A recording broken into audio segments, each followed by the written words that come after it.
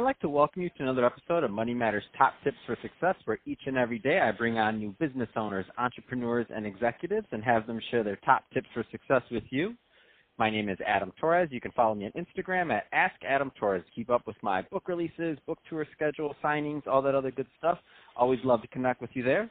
And as always, if you'd like to apply to become a co-author of one of my upcoming books, just head on over to the website, moneymatterstoptips.com, and click on Become an Author to apply.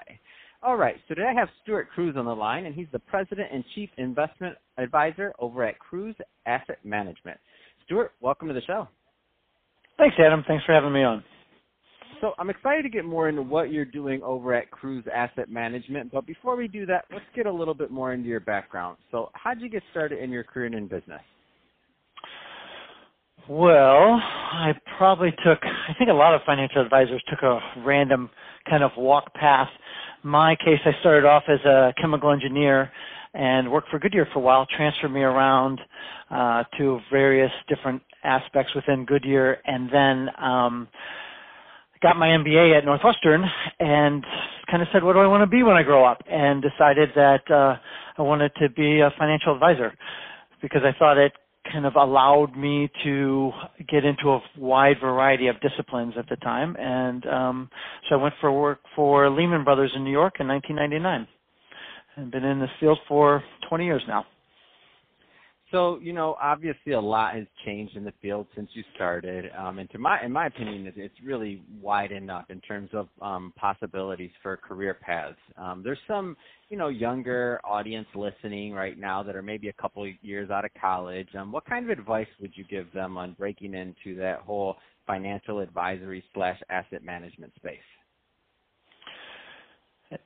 This field is wide open for the younger advisor. If you look at the metrics, we're all getting older, and the replacement group is not really coming online as fast as a lot of advisors are retiring. There's some, I'm probably going to misquote these numbers, but it's something like 2/3 of the financial advisors out there are going to retire in the next 5 to 10 years, and there's not nearly as many people coming online. So I think just getting in the game, I've heard examples of, or at least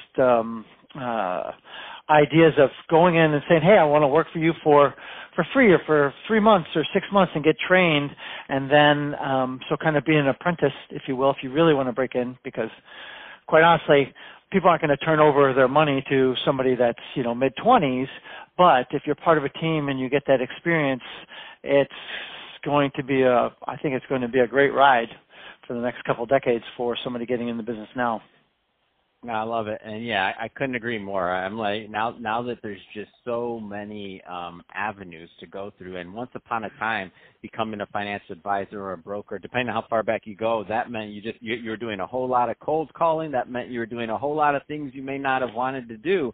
Nowadays, there's room for everybody. It's really become that business where you can really focus on helping people. And if you don't like sales, then maybe you join somebody else that does like sales. If you like sales, you do that part. I mean, there's just so many ways to collaborate that I always tell young people, like, yeah, you should definitely look under the layers of what you maybe think is out there, because there's a lot of things going on, especially in fintech, that you may not be aware of. Let's switch it up a bit, Stuart. I want to get into what you're doing over at Cruz Asset Management. So first, tell me a little bit more about the business, please. So in my world, when I got in the business, it was a lot of, I will say, investment by committee. You looked at analysts' work, you tried to read the reports, then you would sell, as you mentioned, you'd sell the analyst story to some of your clients and try to get them to trade. So I do go back to the day of cold calling and selling on commissions and whatnot. And it was a grind for sure. And the reality is, if you really look at the data, analyst reports are usually no better than statistical noise, so they didn't really help the clients. And what you were doing was just basically trying to turn over a client's portfolio. So when I got in the field over 20 years ago, big data wasn't really a thing at the time, but I was an engineer, so I was used to working with data. And when I said, hey, how would I manage money, because our portfolio managers are underperforming and the analysts aren't really helping, because really our loyalty at the time for our analysts was for the investment banking group and not for the retail client.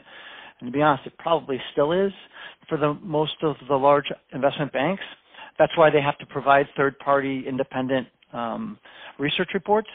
But at the same time, I said, let's look at the math. Does the math help? And I did my research myself. I asked a very simple question. I said, are there fundamental characteristics of stocks that tend to lead towards outperformance a year from that point in time? And I found that there are quite a lot of these fundamental characteristics that give you an advantage. So I basically moneyballed finance. You would think finance was using a lot of numbers, but most of the people, they rely on investment committees and their gut. And what I did was I took it the other direction. I looked at statistics to try and get an edge. And now it's becoming a lot more prevalent, but I've been doing this for close to 20 years now.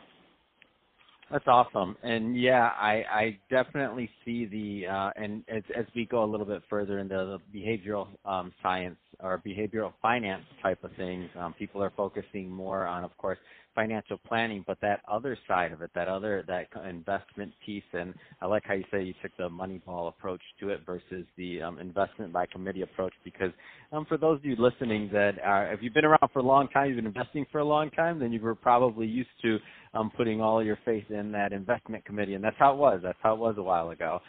But now it's leaning more and more towards what you've been doing for a long time. I love it.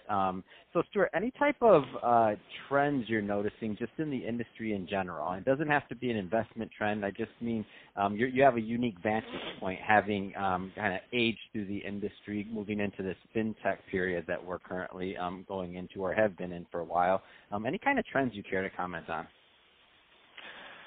Trends. I feel like there's a bunch of them. Of course, there's a lot of consolidation going on in the industry, and I think that's been going on for quite a bit.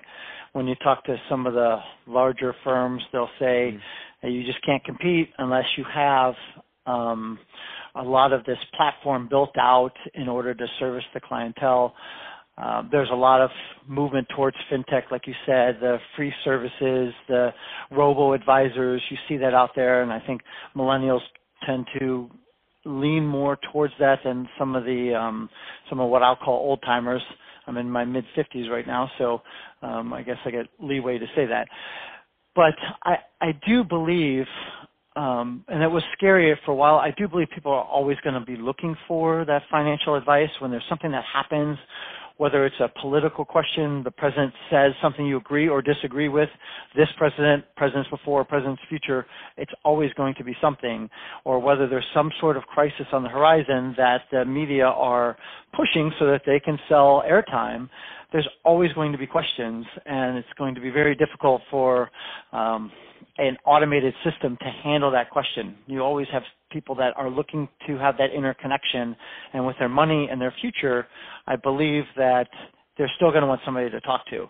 So while there are huge movements towards more technological advancements, I think there will also always still be that hands-on approach and the one-to-one format. That's awesome. So, Stuart, if somebody's listening to this and they want more information on Cruz Asset Management, what's the best way for them to reach out and get it? You can reach me in a variety of ways. It would be at our website at cruzassetmanagement.com, or most of the social media is, let's say, like Facebook, LinkedIn, at cruzam.com. I have a book coming out in probably a month or two called License to Steal, which talks about the pitfalls of investing versus how you can kind of turn the tables on Wall Street. And so be on the lookout for that as well. That's awesome. We'll have to get you back on the show when that comes out. So let me know when it comes out. Shoot me an email, and we will do a whole episode just on the book. Love to help authors promote their books and to get the word out. So great stuff there, and I know you have a lot to share considering your history and how long and what you've been able to accomplish in your career. So, Stuart, thank you for coming on the show today and sharing more about your background and all the great work you're doing over at Cruz Asset Management. And to the audience, as always, thank you for tuning in. I hope you got a lot of value out of this. If you did, don't forget to subscribe to the podcast, leave me a review, do all those great things we do to support our podcasters. I really do appreciate it. And, Stuart, thanks again for coming on the show.